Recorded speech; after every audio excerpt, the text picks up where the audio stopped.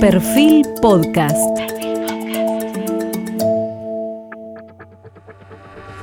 Pensando el coronavirus, con Jorge Fontevecchia.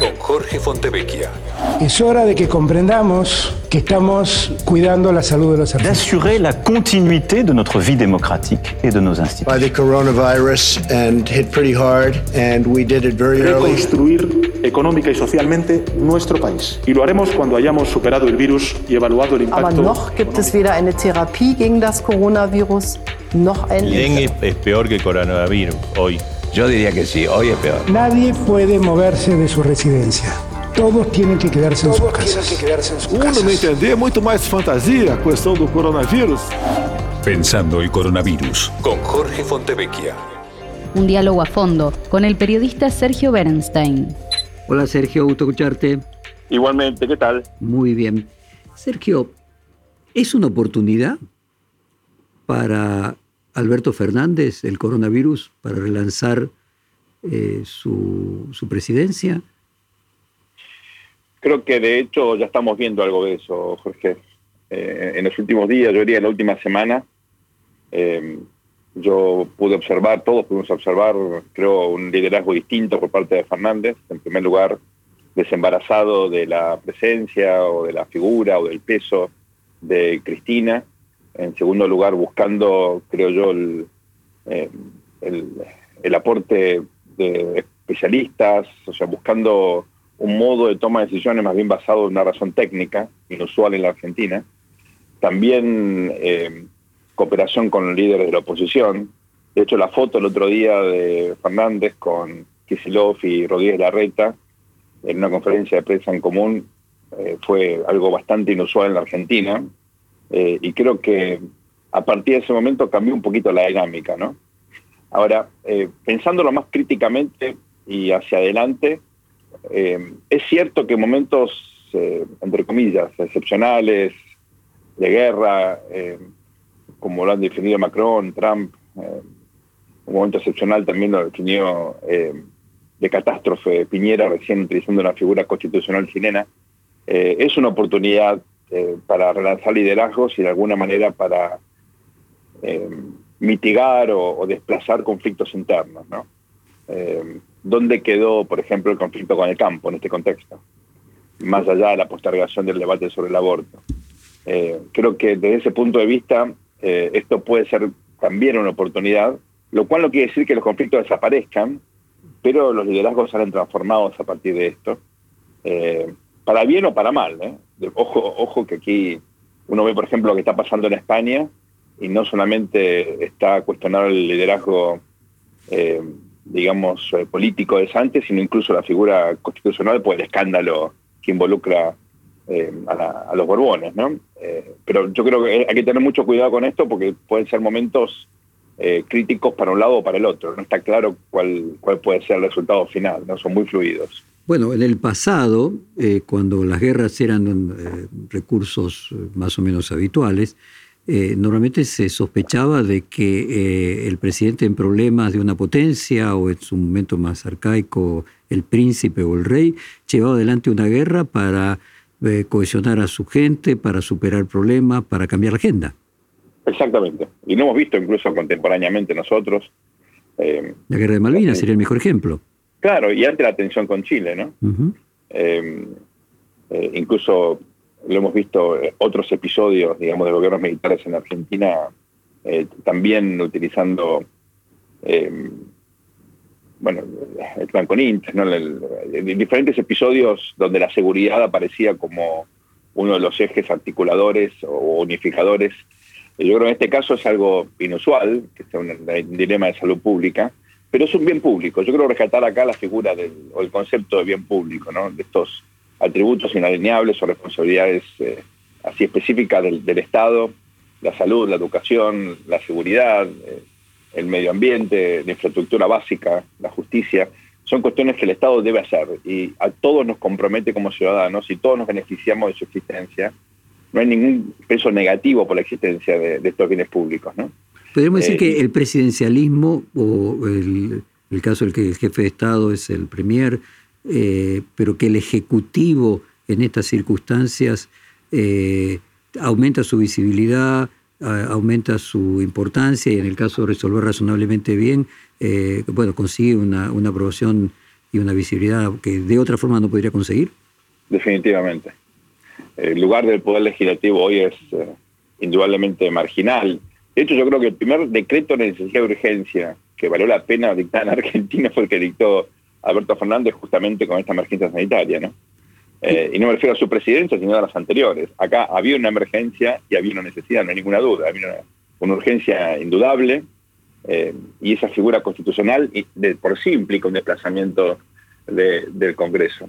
Incluso pasa lo mismo con el Poder Judicial, o con otros derechos que pueden ser violados, ¿no? Cuando las provincias deciden cerrar sus fronteras, como si hubiese fronteras entre las provincias, ¿no? Es un poco una figura,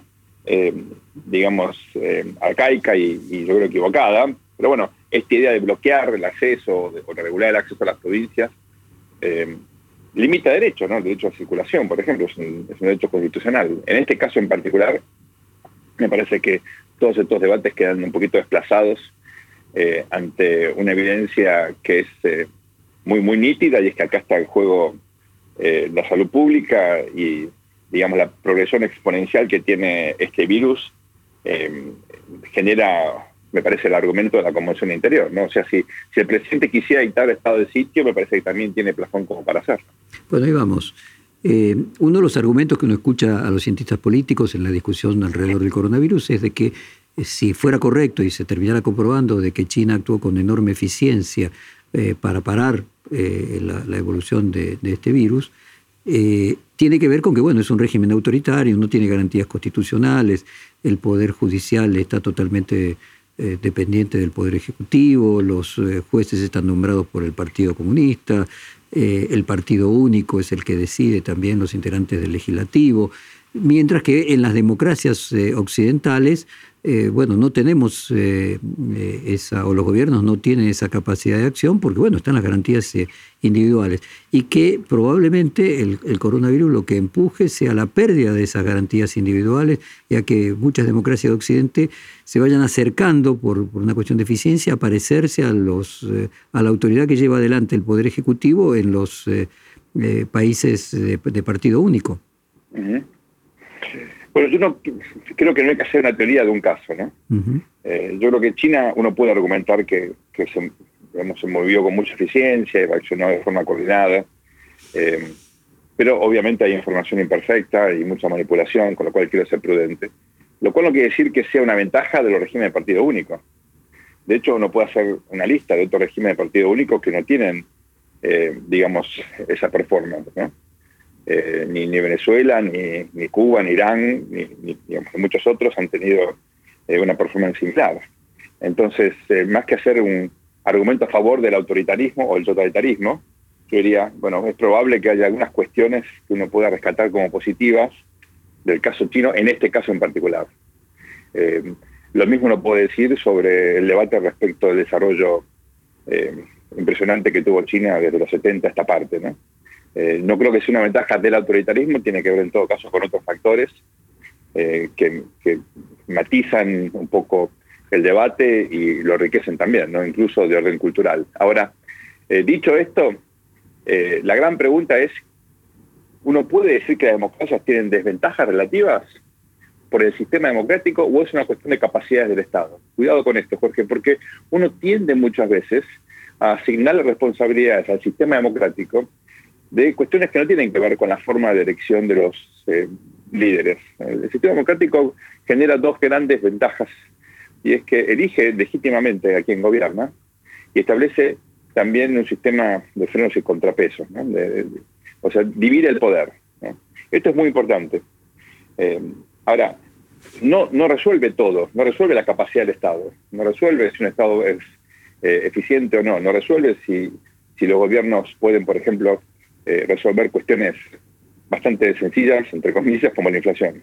Ahora, no tiene que ver con la democracia. Vos fíjate que esta discusión es previa al tema del coronavirus, porque es correcto, existe la suposición de que China logró, aislando completamente poblaciones y con esas dificultades que siempre existieron en China, por ejemplo, de que la gente no puede hacer migración interna siquiera, no ya externa, sin un permiso. Existe si querés, la vulgata de que, bueno, allí está parte del eventual, como dije, el eventual, porque es obvio que no tenemos acceso a que la seguridad de que las estadísticas chinas sean absolutamente confiables. Pero aún asumiendo, aún otorgándole por el beneficio de la duda que así sea, asignarle a la eficacia en el control de una pandemia, a esa posibilidad que tiene el Poder Ejecutivo de actuar sin división de poderes. Pero el tema no viene solo por ahí, porque la parte de la discusión mundial que coloca la democracia, podríamos decir, en estado de discusión, es que en los últimos 45 años una economía capitalista en un país autoritario dio mejor resultado que en los países occidentales. Y uno de los argumentos que cada tanto se utilizan, y coincido con vos de que puede ser falaz desde ya, es que bueno, el sistema chino permite que las decisiones sean más rápidas. Las democracias, al tener dividido el poder, tienen procesos de discusión interna que llevan más tiempo. En tema tecnológico, las empresas chinas pueden tomar decisiones más rápidas porque tienen un sistema de concentración de poder distinto. Si la discusión respecto de la eficacia, incluso la misma que se aplicaba en los años 30 y 40, cuando la ex Unión Soviética, en función de la industria pesada, crecía a 4, 5, 6% del Producto Bruto algunos años versus Estados Unidos 3%. Es decir, hay una eficacia en el autoritarismo. Esta es una especie de tabú que viene siempre existiendo. Hoy el coronavirus lo vuelve a colocar, pero es una discusión de fondo que, por lo que veo, vos no compartís. No comparto, porque yo creo que primero, antes de mirar las ventajas, hay que mirar el conjunto, ¿no? Y no aislar solamente las potenciales o supuestas ventajas, sino hay que mirar también cuáles son las desventajas o los costos. Y yo creo que algo que tal vez es una cuestión valórica de mi parte, ¿no? Aun cuando sea probablemente en algunos aspectos más eficiente el sistema totalitario, prefiero no probar, ¿no? Porque yo, digamos, rescato como valor la libertad y creo que no hace falta, digamos, sacrificar la libertad en función de otros objetivos, aunque discuto que eso sea cierto, ¿no? Porque la pregunta es, si China era tan eficiente en el sistema de toma de decisiones, ¿por qué creció recién a partir de la década del 70 y no antes? ¿Y por qué la Unión Soviética dejó de crecer a partir de la década del 70, un poquito antes? ¿Era el sistema o eran otras cosas las que permitía ese crecimiento? ¿O no será que ese crecimiento por un tiempo era insustentable a largo plazo precisamente por los mecanismos autoritarios o totalitarios? Digamos, es el fracaso del éxito, ¿no? Por lo que decís es que en cada una de las etapas del desarrollo del capitalismo, cuando fue la industria pesada, luego cuando llega la tecnología, en cada una de sus etapas, los sistemas autoritarios toman de las democracias liberales sus desarrollos económicos, lo aplican con éxito, podríamos decir, a mayor velocidad, con cierto grado de totalitarismo, pero ese mismo totalitarismo es el que le impide innovar en el próximo ciclo. Exacto. Hasta ahora pasó eso. Yo le doy el beneficio de la duda a China, utilizando tu figura, tu metáfora, porque es probable que en esta cuarta revolución industrial, mirando, por ejemplo, el conflicto en torno a Huawei, por ponerlo de una forma muy concreta, 5G.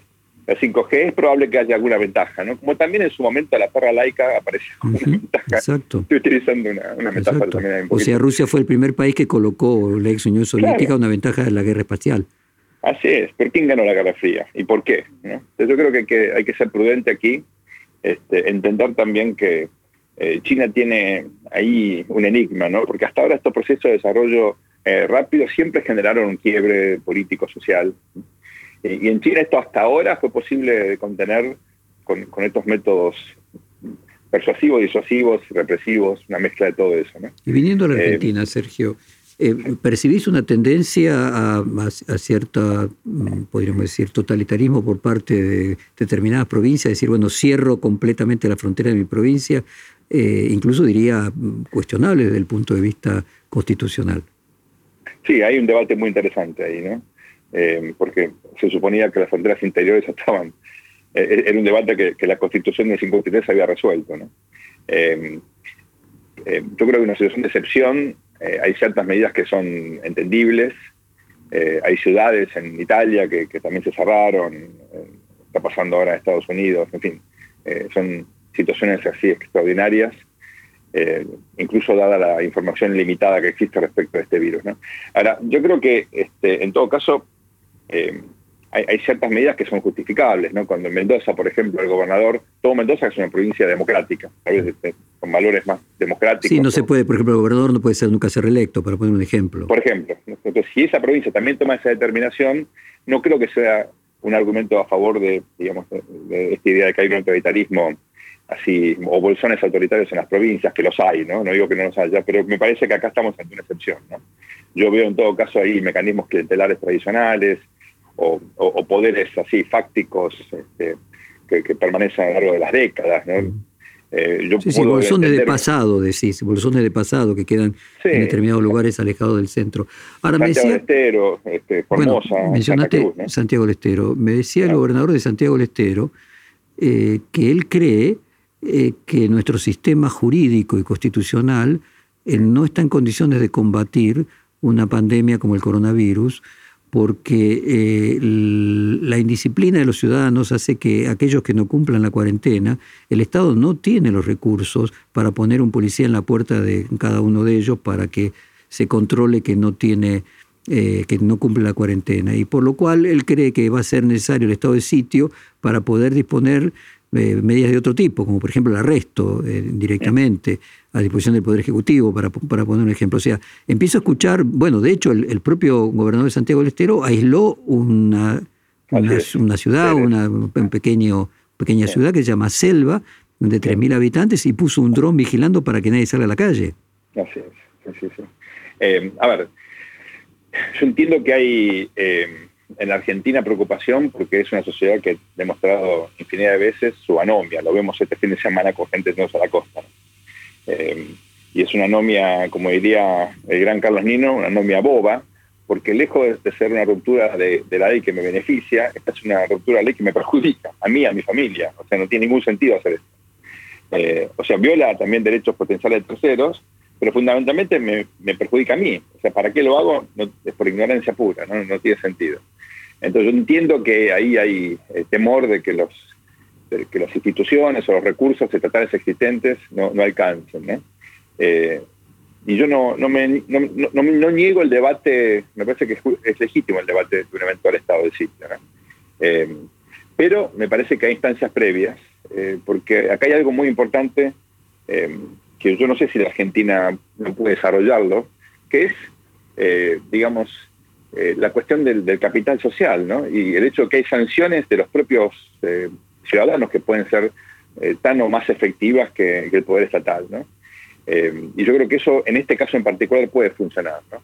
Uno puede movilizar a los docentes, puede movilizar, ni hablar del personal, digamos, de sanidad, a los centros de estudiantes. Puede haber una gesta nacional para que la sociedad se involucre, que no sea, digamos, parte del problema, sino parte de la solución. Y de ese modo yo creo que, cooperando entre Estado y sociedad, uno puede evitar estos institutos tan extremos como el estado de sitio, ¿no? Yo tengo por ahí es una metáfora totalmente inadecuada, pero yo siento que hay un espíritu malvinero en estos días acá, ¿no? Donde hay como una especie de comunidad nueva de valores que estaban como... Malvinas no era Malvinas antes de Malvinas. Es una tautología lo que estoy diciendo, pero me refiero, el tema Malvinas se construyó a partir del 2 de abril, ¿no? Y dejó de ser algo autoritario para convertirse en una especie de valor compartido, está en la Constitución, y es algo, una de las cosas que nos une, ¿no? Y yo creo que en Malvinas no solamente se unió buena parte de la clase política, eso fue controversial porque estaban los militares, eran, digamos, una élite claramente legítima, pero la sociedad se involucró y tuvo gestos de enorme generosidad y de sacrificio, y me parece que esto es una oportunidad para que algo parecido nos redefina como conjunto, ¿no? Como un todo, y también se cierre esa brecha de desconfianza respecto de la clase política que existe, que está latente, y que yo creo que ahora se puede, por lo menos, reducir un poquito, ¿no? ¿Te parece, yo buscaría por ese lado la solución. ¿Te parece que el Estado sale revalorizado? Bueno, si te hace las cosas bien, sí, esperemos que haga las cosas bien, ¿no? Porque es un test esto, ¿eh? Enorme. Yo creo que la gente va a ver ahora la importancia de las fuerzas de seguridad, la importancia de las Fuerzas Armadas, que hasta ahora tienen que todavía explicar lo ocurrido, más allá de digamos, los juicios y de que esta generación no tiene nada que ver con los responsables del drama ocurrido en Argentina durante la última dictadura y antes también, ¿verdad? Es otra cabeza, y yo creo que tienen la oportunidad ahora también de ganar legitimidad.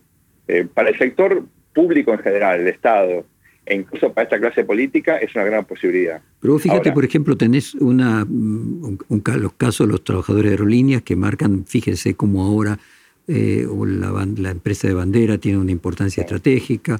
Me contaba Nelson Castro del caso de una enfermera en España que decía, nosotros no ganamos como Ronaldinho, pero son necesarias más enfermeras y más médicos. Claro. Es decir, aparece que el Estado, o sea, como representante de aquello que es de todos, en estas circunstancias pasa a tener una importancia superlativa. Es así, pero cuidado, ¿no? Porque también está, digamos, esto muestra lo mejor y lo peor. Esto de asignarse 100.000 pesos por legislador es una torpeza infinita. Y también lo de aerolíneas dio pie para exageraciones y agresiones a las aerolíneas privadas, cuando en el fondo no podían ni siquiera trabajar en el país, ¿no? Y yo no me niego a dar el debate de aerolíneas, cuidado. Lo que digo es, tampoco abusemos del intervencionismo, porque quiero recordar, Jorge, cuando uno analiza la historia de los movimientos, digamos, neoliberales, el anti-intervencionismo estatal, etcétera, esto surgió como reacción al New Deal en Estados Unidos, ¿no? Toda la escuela de Chicago, por ejemplo, y otras corrientes neoconservadoras reaccionaron frente a un Estado central que era visto como una amenaza, ¿no? Con una regulación muy extrema, con falta de libertades, y en el fondo algo de eso era cierto, hubo exageraciones enormes. Por supuesto también había intereses detrás de esto, pero había una idea muy fuerte que cuajó, creo yo, en distintos moldes, digamos, ideológicos, en general, que cuestionaban a esta idea del Estado central así todopoderoso, que terminaron con la revolución de Reagan por un lado, Margaret Thatcher por el otro, y eso es un movimiento neoconservador que también tuvo influencia más allá de los países sajones, ¿no? Así que el principio de acción y reacción me lleva a mí a pensar que estos excesos de estatismo o de regulación centralizada puede generar una corriente contraria si efectivamente no hay autolimitación y mucha eficiencia, ¿no? O sea que la fuente del opuesto es el opuesto, que la política avanza pendularmente y tiras mucho hacia un costado o va hacia el otro. Así es. Ahora, ¿podría ser después entonces de un Trump en Estados Unidos que la sociedad demande un corrimiento a la centroizquierda? Definitivamente. Bueno, se especula ahora, por supuesto, estamos en una etapa demasiado preliminar, ¿no? Pero si se confirma la candidatura a Joe Biden, él ya sugirió que su vice va a ser una mujer, ¿no? Y muchos piensan que esa mujer puede ser Michelle Obama, nada más y nada menos, ¿no? Lo cual implicaría un giro, yo diría más hacia el centro, porque ni Biden ni los Obama son demasiado de izquierda. Pero para dentro de lo que en Estados Unidos uno podría decir de izquierda. Claro, exacto. Y una mujer negra, bueno, de vicepresidenta no sería obviamente un dato menor, y el gabinete de Biden incorporaría buena parte de los precandidatos, no todos, pero seguramente Elizabeth Warren y algunos otros estarían ahí en cargos importantes, Buttigieg, Kamala Harris. Son cuadros realmente interesantes, todos más a la izquierda del propio Biden, que digamos es una figura que siempre fue muy moderada. Él es una especie de la sota argentina, digamos, norteamericano, ¿no? Alguien así. Y yo creo que él era abogado sindicalista, igual que de la sota en su momento. Ahora, el coronavirus puede darle una oportunidad al Partido Demócrata y puede ser una amenaza seria para Trump, el hecho de haberlo subestimado inicialmente. Definitivamente, empezó muy mal Trump, como López Obrador, como Bolsonaro, ahora está tratando de revertirlo con sobreexageraciones al mejor estilo Trump. De hecho, él cedió el liderazgo a su vicepresidente, ¿no? A Mike Pence, que fue gobernador de Indiana, y conozco su récord por razones familiares. La verdad que él fue un gobernador bastante eficaz en lo económico y tiene otros logros, pero la política de salud de su estado era un desastre. Y por eso a muchos les sorprendió que pusiera a alguien así en ese cargo, aunque hay que decirlo, sorprendió a medio mundo porque el tipo estuvo muy, muy sensato y empezó como a generar, digamos, políticas que dado el contexto y digamos, las particularidades de Trump eran bastante lógicas, ¿no?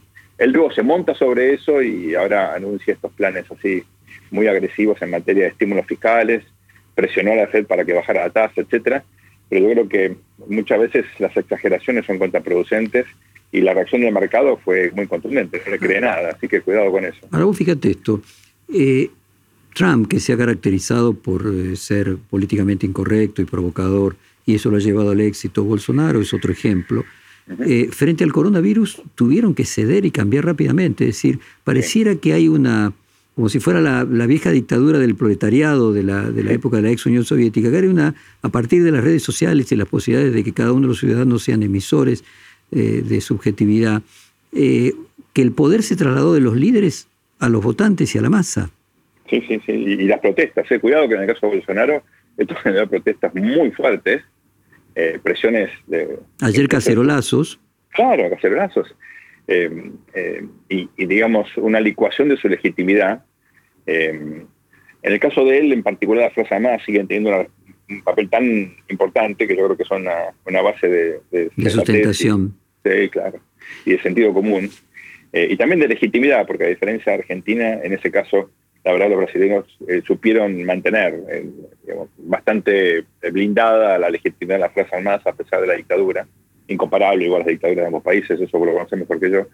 Pero ahí, digamos, hay un elemento interesante de cuál es el papel de la sociedad civil en épocas de crisis, ¿no? Y las redes sociales creo que canalizan esto, aceleran un poquitito, pero me parece que de ahí de abajo hacia arriba las sociedades reaccionan y cuando los temas son tan impactantes y probablemente novedosos en su lógica como, digamos, como esta pandemia, los resultados están claramente a la vista, ¿no? Podríamos decir que nadie puede obviarlo, ¿no? Un poco México, ahora está cambiando México también, ¿no? Ahí vamos, que la diferencia es que hasta el siglo XX eran los líderes los que imponían la agenda, los que llevaban, claro, como el flautista Amelín, llevaban a, claro, a las audiencias y a las sociedades en una dirección. Ahora es al revés, ahora son a través de la posibilidad de expresarse por los nuevos medios de comunicación, las bases las que empujan a los líderes en la dirección que tienen que ir.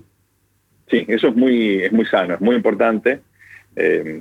Bueno, y eso yo creo que en sociedades democráticas la correa de transmisión son mucho más rápidas, ¿no? Ahora, siguiendo en esa línea, por un lado, ¿qué deja la pandemia del coronavirus desde el punto de vista político? Por un lado, una conciencia de cierto grado de importancia al Estado, que así como lo de la Escuela de Chicago y el neoliberalismo pudo venir a corregir excesos del New Deal, ahora esto podría corregir excesos de lo llamado neoliberalismo. Por un lado, cierto corrimiento hacia el centro, o lo que uno podría llamar en Estados Unidos la izquierda. Por el otro lado, la importancia del Estado, que mencionábamos recién. Por el otro lado, la importancia de que la humanidad está globalizada más allá de lo que cada uno quiera, la interdependencia entre todos los países. Sí, quiero marcar dos cosas más que creo que surgen de esto, Jorge. Por un lado, el rol de la ciencia, de los científicos, porque uno ve las peleas entre Estados Unidos y China y la expulsión de periodistas, etcétera, etcétera, sí, y al mismo tiempo los científicos chinos cooperando con los científicos del resto del mundo, compartiendo los datos, la lógica, digamos, todo lo que se conocía, lo poco se compartió, ¿no?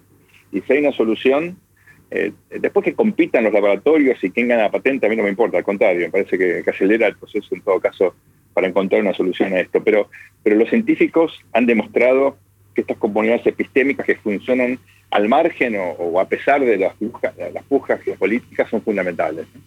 Y ahí yo creo que es una de las grandes aprendizajes que nos queda de este fenómeno, que todavía está en desarrollo, creo que es prudente, ¿no? La segunda cuestión es que los mecanismos existentes de coordinación, Naciones Unidas, el G20, el G7, digamos, hay un vacío espectacular, ¿no?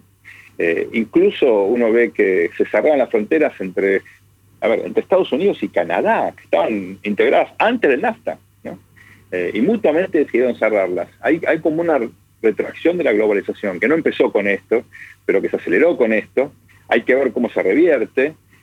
Y sobre todo me parece que queda todavía más expuesta este anacronismo del tejido de organizaciones internacionales que favorecieron la globalización y quedaron, me parece, muy anquilosadas, muy esclerotizadas en un modelo que ya no responde a las demandas de estas horas, ¿no? Ahora, podríamos decir que los líderes se comportan nacionalistamente, cerrando fronteras, echándole la culpa al virus chino, China diciendo fueron soldados norteamericanos los que lo introdujeron, pero la base, la población, tiene una conciencia global. Sí. Y los científicos responden a ese sentimiento. Tal cual. Con criterios y con normas distintas, ¿no? Donde la información se comparte, donde la rigurosidad de la metodología es lo que vale, y me parece que el contraste entre unos y otros es espectacular, ¿no? Y paralelamente también la necesidad que tienen cada uno de los gobiernos de seguir la presión de la opinión pública para replicar las medidas que hace el otro. Uno declara estado de sitio o estado de catástrofe o impide la circulación y el otro tiene que hacer lo mismo. Uno hace un quantitative easing aumentado, el otro tiene que automáticamente anunciar subsidios. Es decir, lo que vemos es que un líder tras otro está copiando lo que parece ser una fuerza mundial arrasadora, que es la presión de la opinión pública sobre los gobiernos. Sí, ahí hay ciertas cuestiones que vale la pena señalar, Jorge, porque muchas de las cosas que se anuncian no tienen ningún sentido, ¿no? Y tienen que ver con una especie de desesperación por anunciar algo. Te doy un ejemplo muy puntual, pero, a ver, los consumidores tienen temor a salir de sus casas, ¿no? Se quedan en sus casas. Darle más plata para que consuman no parece una buena lógica, ¿no? No tiene ningún sentido. Lo mismo pasa en la Argentina. Te dan plata para que arregles el baño. A ver, ¿quién la va a arreglar? ¿Quién va a ir a hacer las compras? ¿A dónde? Si no te dejan salir. Es como contradictorio y me parece que hay una cosa de reacción. En el hemisferio norte lo veo parecido a la crisis del 2008, ¿no? Cómo funcionó esto de las facilidades cuantitativas y los estímulos fiscales, y hagamos lo mismo, ¿no? Cuando la raíz de las crisis tiene totalmente distinta, económicas, pues son diferentes, ¿no? Entonces, me parece que me hace acordar pobre a Caballo cuando decía, el 1 a 1 aplica todo, ¿no? Y con el 1 a 1 zafamos de todo, cuando por supuesto era mucho más complejo, y digamos, la compartibilidad no era la solución para todos los problemas de Argentina, era para algunos problemas de Argentina, pero no para todos.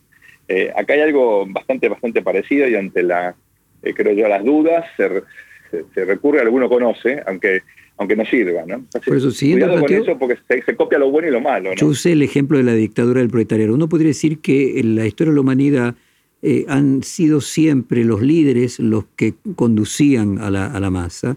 Entonces había cierto grado de posibilidad de canalizar esas demandas en alguna dirección no anárquica, que acá lo que podemos estar enfrentando como una especie de dictadura de las masas, lo que era la dictadura del proletariado, es el poder invertido. O sea, claro, se pide Estado, pero se hace a los gobernantes responsables de solucionar todos los problemas, y los gobernantes totalmente impotentes para solucionar los problemas hacen fuego de artificio. Sí, bueno, hay un poco de lógica delegativa, como diría el gran Guillermo O'Donnell, ¿no? Y me parece que es inevitable que esto ocurra, porque digamos, el ciudadano promedio se siente abrumado por la situación, temeroso, y es una acción totalmente entendible, lógica. Y no es que el gobernante tenga más información, en muchos casos está tan temeroso o más que el ciudadano promedio, ¿no? El otro día lo escuchaba a Larreta, le preguntaron qué sintió él con todo esto, y le dijo, bueno, mucha responsabilidad. Y es natural que así sea, porque tiene que tomar decisiones en un tema donde nadie sabe realmente cómo. Uno sabe lo que no tiene que hacer, ¿verdad? Pero no lo que sí tiene que hacer. Pero tienes que evitar que la gente esté en contacto, fantástico, pero no evitas el problema. Como se dice ahora, aplanás la curva, fantástico, pero digamos, eso claramente no es una solución, es evitar que el problema se vaya de control, ¿verdad?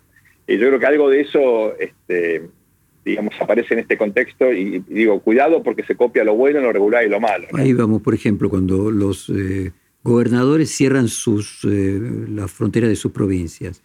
Uno podría interpretar que lo que allí es dar respuesta a una demanda, al temor de la gente, y si vos querés, también un paternalismo que simplemente es electoralista.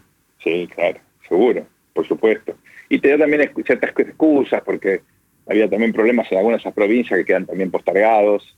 No me refiero a ninguna en particular, pero siguiendo las agendas, esto realmente, la vieja película, ¿no? Walk the Dog, no me acuerdo la traducción en español, pero el soldado Yu, esta idea de que generaba una guerra, creo que en Albania, algo por el estilo, en medio de un escándalo sexual del presidente, algo de eso ocurre, hay un aprovechamiento muchas veces digamos, muy individualista de algunos líderes con la excusa del coronavirus. Y a ver, y volviendo entonces al comienzo de nuestra conversación, se cumplían 100 días de Alberto Fernández, la agenda que tenía hace poquito era se peleaba con el campo, se peleaba con los jueces. Esto cambió totalmente su agenda y puede darle una oportunidad de reiniciar su presidencia como desde cero y volver a tener otros 100 días de, no sé si luna de miel, pero tolerancia. Jorge, me estoy equivocando en esto, pero yo estoy releyendo ahora alguna biografía de Harry Truman, por ejemplo. Un vicepresidente que llega a la presidencia de forma inesperada, un líder que nadie lo había visto nunca como realmente alguien importante, y terminó con un rol fundamental, ¿no? No solamente en la Segunda Guerra Mundial, la bomba atómica, sino la reconstrucción de Estados Unidos, el dibujo de lo que fue luego, digamos, Occidente. Y bueno, fueron las circunstancias lo que convirtieron a Truman en un presidente súper irrelevante, ¿no? Y algo parecido le puede estar ocurriendo a Alberto Fernández, que yo creo que ahí sí puede desplegar sus virtudes más interesantes en un contexto muy favorable, ¿no? Es un tipo que escucha, que tiene capacidad de tomar decisiones, conoce el Estado, no tiene prejuicios respecto a la oposición. Digamos, lo veo, este contexto le permite tal vez pensar que es la persona correcta para el momento adecuado, ¿no? La foto que vos marcabas, que produjo sí ese efecto tan positivo de él al lado de Horacio Rodríguez Larreta por un lado y de Axel Kicillof por el otro, y esa significancia que tuvo, indica que de alguna manera en esa foto, independientemente de que sea la ciudad y la provincia de Buenos Aires, los dos lugares con mayor cantidad de coronavirus, lo que estaba marcado y que a algunos gobernadores le generó cierto centralismo porteño, pero más allá de eso, lo que marcaba era que ahí se unía los verdaderos, podríamos decir, alas del poder de la Argentina, el albertismo, el kirchnerismo y el PRO. Yo creo que sí, hay otras lecturas, ¿no? Demasiado prematuras, pero algún amigo me decía, fíjate que está el presidente con dos potenciales sucesores, ¿no? Y yo creo que esa lectura es válida también. Pasa que mirar lo electoral en este contexto creo que desdibuja un poquitito la naturaleza de la cuestión, pero es una foto, a ver, que nos sorprenda tanto, habla mal de nosotros como sociedad, ¿no? La verdad. Pero bueno, el hecho es que es algo inusual y que aparte tuvo sentido, no fue una foto sola. Si la foto hubiera sido algo aislado, bueno, lo interesante es que esa foto de alguna manera fue el símbolo y profundizó un proceso de cooperación, de diálogo entre las partes que es muy interesante y que si se aplica más adelante a otras áreas, bueno, tal vez la Argentina puede salir con mecanismos nuevos de consenso que hasta ahora no tenía o no había tenido la oportunidad de generar, ¿no? Ahora, siguiendo esa lógica y la hipótesis de que el paralelo que vos haces entre Truman y la posibilidad de que sea algo comparable en el futuro, esta oportunidad para Alberto Fernández, uno podría decir de que los líderes de las otras dos personas que estaban en esa foto, Mauricio Macri por un lado y Cristina Kirchner por el otro, frente a una situación como esta quedan desdibujados. Es el Ejecutivo el que pasa a tener, es la ejecutividad la que pasa a tener la importancia, no la discusión etérea de las ideas, sino la acción. Y la acción está en el Ejecutivo. Sí. Ojo, yo reivindico la discusión de ideas, cuidado. Me parece que tienen una lógica, lo sé.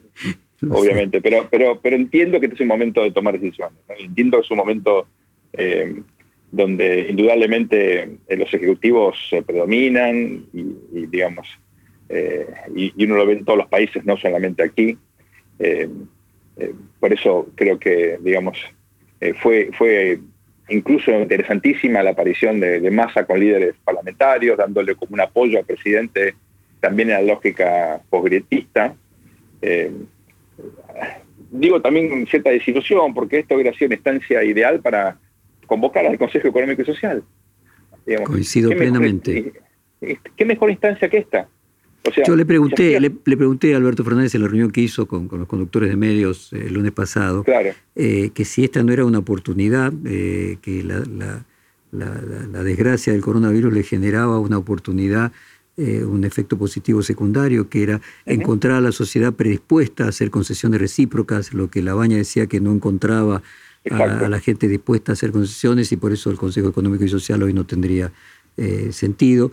Y él me respondió que el Consejo Económico y Social tenía como objetivo y tiene como objetivo discusiones de largo plazo, permanentes, transideológicas y que trascienden a los partidos políticos, y que hoy lo que hay son urgencias de otro tipo. Pero yo comparto lo que vos decís, y lo que me hace reflexionar es la importancia que tuvo esa foto, es que probablemente dejó afuera a Macri y a Cristina. Sí. Es decir, como si esa foto hubiese, de alguna manera, en sentido simbólico y exageradamente, pasado a retiro a Macri y a Cristina, y lo colocaba en el centro a Fernández. Ahora, sabes que a mí me hubiera encantado, ¿no? Yo creo que Macri, a quien yo critico muchísimo, tuvo una actitud muy loable al apoyar al gobierno y de alguna manera impulsar cooperación en su espacio. Y la verdad que a mí me hubiera encantado que estuviesen Macri y Cristina sentados también en esa foto. O sea, en vez de que no estuviesen, que sí estuviesen, porque tienen un rol. Y yo creo que negar eso no tiene ningún sentido. Ojalá estuviesen involucrados, aportando también. Pues yo creo que la grieta se cierra cuando ellos mismos se sienten y puedan encontrar algún punto en común. Es cierto, su ausencia de alguna manera contribuye a que haya coordinación. Su presencia le daría, me parece, un volumen político mucho más interesante, ¿no? Ahora, la presencia de ellos dos reduce la presencia de Fernández. Me parece que en esa foto lo que planteó es que el presidente recuperaba autoridad casualmente porque sacaba a Cristina y a Macri de escena. Es cierto, pero ¿qué pasa? A ver, en Mendoza, la institución, que es formal, pero a mí me interesa mucho, que es esta idea de los exgobernadores, que tienen como una especie de consejo de ancianos, entre comillas, que asesoran al gobernador de turno, ¿no? Y la verdad es que en un contexto de crisis como esta, donde no hay antecedentes, donde uno tiene que innovar, que es un poco aprender haciendo, ¿no? Learning by doing. Bueno, la verdad que la experiencia de alguien que estuvo 2 veces en la gestión como Cristina y una vez como Macri, con sus errores, con sus defectos y con su experiencia, yo creo que suma, ¿no? Y Dualde podría sentarse allí. En fin, sería interesante como... Por Menem ya está muy viejito, ¿no? Pero, digamos, es una experiencia o una instancia de consejo donde la verdad que ojalá uno pudiera utilizarlo. Estoy pensando en el vacío, ¿no? Pero simbólicamente me parece que es cierto. Alberto ahí se sentó, era el jefe, finalmente estaba como asumiendo la presidencia. Claro. Y creo que eso, por eso sorprendió tanto positivamente, ¿no? Como el primus inter pares, mientras que con los otros dos no hubiera sido el primus inter pares, ¿no? Exacto, exactamente. Y probablemente la democracia, volviendo a las ventajas de la democracia frente a los sistemas autoritarios, requieran como esencia no simplemente las elecciones, sino la continua renovación de las personas. Vos fíjate, ponías el ejemplo de Estados Unidos, una persona que fue presidente no puede volver a ser presidente, y probablemente en la sociedad anide un deseo antigrieta, que si es así, Alberto Fernández tiene en el coronavirus la oportunidad de poder ejercerlo y salir fortalecido. Sí, yo la verdad que yo soy fanático de la renovación y de los límites para que haya cada vez, digamos, liderazgos distintos que aparte representen a las preferencias emergentes de la sociedad. Eso es muy importante. Ahora, ojo, en Estados Unidos hemos visto ambos partidos dominados por familias, por dinastías. Exacto, durante mucho tiempo, ¿no? Bueno, los Bush, los Clinton, antes la verdad que era terrible, y quizás, Sergio, parte de la decadencia de los últimos 20 años de Estados Unidos puedan tener alguna relación con eso, porque es cierto, por un lado vos tenías los Bush y los Clinton en una longevidad que parecía patriarcal, como era en la Argentina, como sigue siendo, ¿no? El gobernador que le pasa a la esposa del gobernador, o el presidente a su esposa y viceversa, ¿no? Yo no le quito méritos a alguno de los... o sea, sobre todo al primer Bush no le quito méritos, me parece un presidente... bueno, terminó la Guerra Fría, nos ayudó a nosotros en el último golpe, en fin, tiene muchas cosas que yo rescato, pero el control que tenía el partido era algo abrumador, ¿no? Déjame volver al tema internacional, ya que vas a Bush. ¿Qué papel le ves a Rusia jugando en esto? O sea, claramente Estados Unidos y China podríamos decir, continúan a través del coronavirus parte de la disputa de la construcción de sentido, o echándole la culpa a uno a otros, el virus chino. ¿Y Rusia, ese silencio de Putin, le asignás alguna verosimilitud a que en realidad se trata de que hay un problema serio salud pública en Rusia y no saben cómo contenerlo? Bueno, es muy raro que no tengan, digamos, un caso en promedio parecido a los otros países, ¿no? Uno puede tomar el caso de Alemania o de los países nórdicos que están por debajo del promedio, aunque sea eso deberían tener, ¿no? Pero yo ahí me voy a permitir una reflexión más estructural o más geopolítica. Claro, porque uno habla de Rusia y evidentemente es un país fundamental para entender el escenario internacional, pero Rusia tiene el tamaño de la economía de Italia, ¿no? Es decir, es una economía relativamente mediana y muy dependiente de los hidrocarburos, muy. Ahora entonces es una crisis importante porque la caída está de precios, que aparte tuvo a Rusia como protagonista en el fracaso de la OPEP, bueno, la pone en una situación de debilidad espectacular, ¿no? Y veremos cuánto tiempo tardan en recuperarse el precio de los commodities, pero queda claro que es una economía que no logró diversificarse y que tiene un poder enorme, pero con un talón de Aquiles, ¿no? Como ocurrió, quiero hacer aquí un poquito de historia, también, digamos, el fin de la Guerra Fría se dio con una caída espectacular de los precios del petróleo, ¿no? Sorprende también desde el punto de vista geográfico. Vladivostok está en la frontera con Corea del Norte y con China, a la distancia de Buenos Aires con Pilar. Claro. O sea, sorprende enormemente, de la misma forma que sorprende que Corea del Norte no tenga casos y Corea del Sur tenga miles, ¿no? El silencio genera razonable sospecha de que ahí hay algún problema. La frontera que tiene Rusia con China, o sea, diría, China tiene más frontera con Rusia que con ningún otro país. Exacto.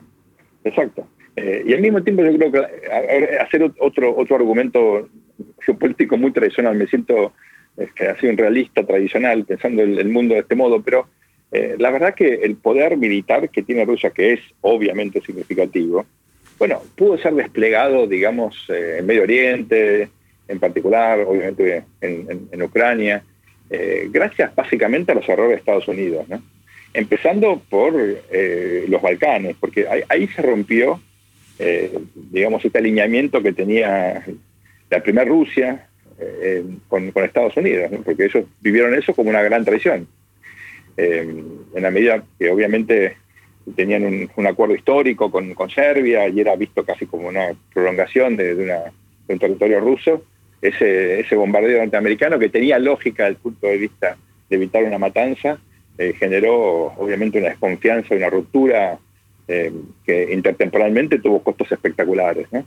Pero también tiene que ver con obviamente la intervención militar en Afganistán, porque ponete los zapatos de un general ruso y tenés los americanos en Afganistán, ¿qué pensás?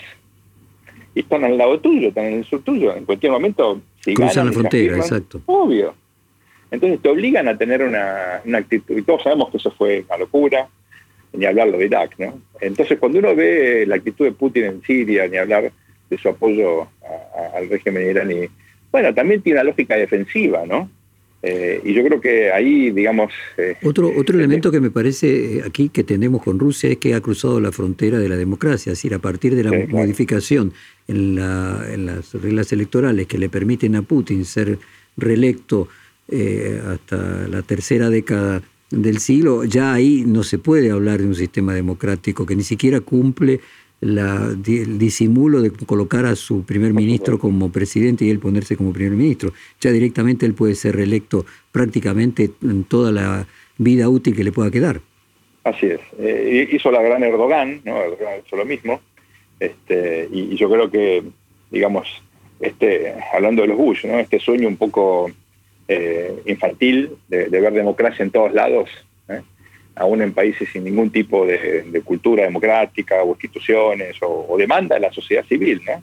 Para realmente tener una democracia, bueno, fue una gran responsabilidad, ¿no? Al margen de la lógica del momento, del clima de época, terminó siendo una enorme responsabilidad. Sergio, nos queda en el análisis geopolítico del coronavirus nuestro mayor vecino, Brasil, que tuvo Bolsonaro actitudes similares, que podríamos decir a quien emula, que es a Trump, y recientemente su hijo directamente acusó a China de ser totalitaria. El mismo argumento de Vargas Llosa que me obligó al al embajador chino en Brasilia a decir que la verdadera peste que tenía Brasil era la familia Bolsonaro.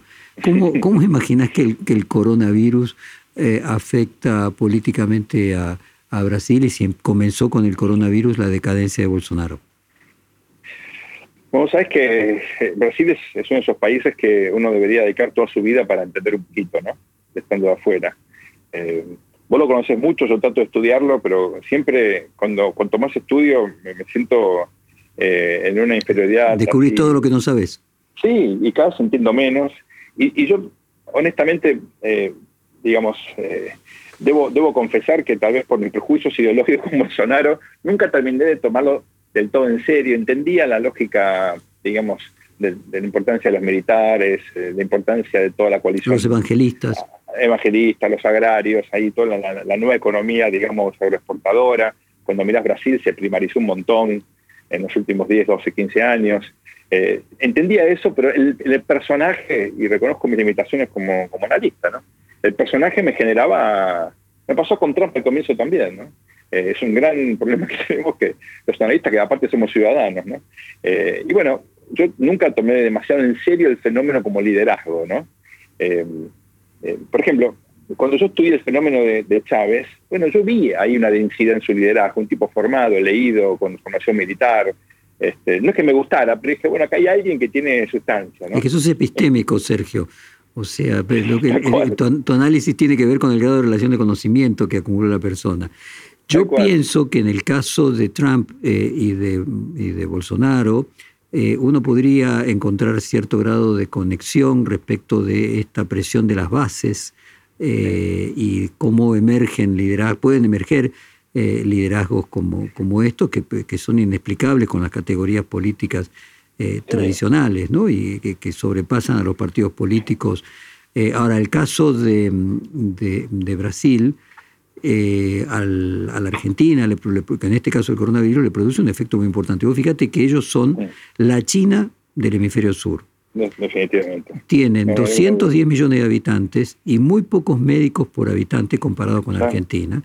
El principal socio de Argentina, escucho a algunos brasileños amigos que me dicen que ellos creen que Brasil va a ser el país del mundo con más infectados y con más muertos, y creen que comparando los 20 días que lleva la aparición del primer caso con los 20 días que llevó colocándose en el día número 20 de Italia, es superior la cantidad de infectados que hay en Brasil y como las características de cierto grado de desorden social son las mismas, con un país de 220 millones de habitantes y 11 millones de kilómetros cuadrados, ellos creen que van a terminar siendo una combinación entre China e Italia, ¿no? O sea, el tamaño chino y, podríamos decir, cierto grado de anomia italiana. Acordate de India, que no lo mencionamos, pero también tienen ahí un enorme enigma a ver cómo van a hacer para lidiar con este desafío. Déjame completar mi idea con respecto a Brasil. Yo lo que digo es, hubo en Bolsonaro, al margen del impacto que puede tener ahora, ¿no? Mucho de contingencia, igual que con Trump. Si Hillary hubiera ido a Wisconsin y ganado Wisconsin, que siempre votó demócrata, era presidenta, ¿no? Digamos, hay veces que vos te preguntás quién hacía la campaña y cómo puede ser que hayan sido tan descuidados. Bueno, esas cosas pasan, ¿no? Y en Brasil pasó lo mismo. Si la élite, digamos, más ilustrada hubiera entendido el costo tan terrible que tuvo el desplazamiento de Dilma, no porque fuera una buena presidenta, sino porque iba a generar un vacío de poder, que fue lo que ocurrió, bueno, tal vez hubieran actuado de otro modo, ¿no? Y no estoy defendiendo la corrupción, ni mucho menos, simplemente estoy... Ahora, no pasa siempre eso, Sergio. Imagínate, por ejemplo, si Macri hubiese colocado el cepo en marzo de 2018. Hoy era presidente. Era presidente, muy probablemente. Pero lo que digo es, algunas cuestiones que uno cree son estructurales, y en el fondo son contingentes, y hubieran cambiado el rumbo de la historia, ¿no? Cosas muy puntuales. Al Gore perdió en su estado, en Tennessee, una cosa insólita. Entonces, un lugar donde él y su padre habían sido líderes importantes, ¿no? Senadores y líderes muy influyentes. Fíjate entonces, yo creo que... No, te iba a decir, fíjate como paralelismo. Alberto Fernández era un líder débil y Bolsonaro un líder fuerte. Ahí tenés, el coronavirus parece estar transformando a Bolsonaro en un líder débil y a Alberto Fernández dándole la posibilidad de ser un líder fuerte. cómo el coronavirus modifica el mapa político mundial. Es más, Alberto Fernández tiene connotaciones casi estadistas en este contexto. No solo un líder fuerte, sino un líder que mira más allá de mezquindades, digamos, partidarias o ideológicas, que está mirando, incluso que es mucho más audaz que su propio gabinete. Él hubiera querido poner restricciones, una cuarentena más dura el fin de semana pasado, y tenía razón. Hubiéramos ganado tiempo. Sí, coincido plenamente. Algo sobre Brasil que me parece que es fundamental, y reitero una idea que había sugerido antes, es el papel de las Fuerzas Armadas, que yo creo que van a tener también en este aspecto un rol fundamental, porque es el único actor nacional que tiene escala nacional. Y yo creo que eso, en este contexto donde la logística, la coordinación, el desplazamiento puede mitigar por lo menos parcialmente este desastre, yo creo que van a tener un rol fundamental. Nuevamente el Estado, ¿no? Ahora, me parece que lo que está demostrando el coronavirus es que los líderes, persona física autoritaria, salen mal parados. Esto vale tanto para Trump como para Bolsonaro, y que podríamos decir que el soft power de los líderes más conciliadores salen más beneficiados. Por ejemplo, como hipótesis, lo que podría terminar siendo Alberto Fernández. Es decir, que el coronavirus viene a modificar la política, el mapa político, los gustos y las preferencias de la sociedad, que giran, si se quiere, más hacia el centro. Veremos cómo sale el episodio o el experimento británico, ¿no? Que es, como siempre, diferente a todo. Pero también tuvo que volver Boris Johnson cuando inicialmente planteaba la extraordinariedad británica, tuvo que volver porque la sociedad le demandaba que se pareciera más al resto del mundo, ¿no? Así es. Pero esta hipótesis, el discurso sobre Boris Johnson fue brutal y al mismo tiempo fascinante, ¿no?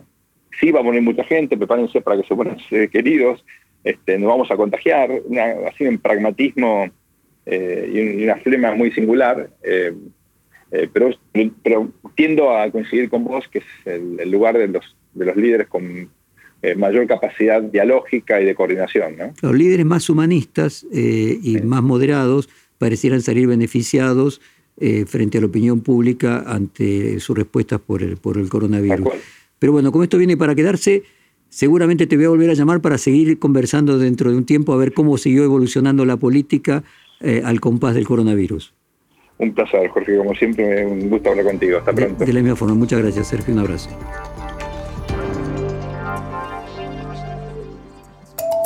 Perfil Podcast.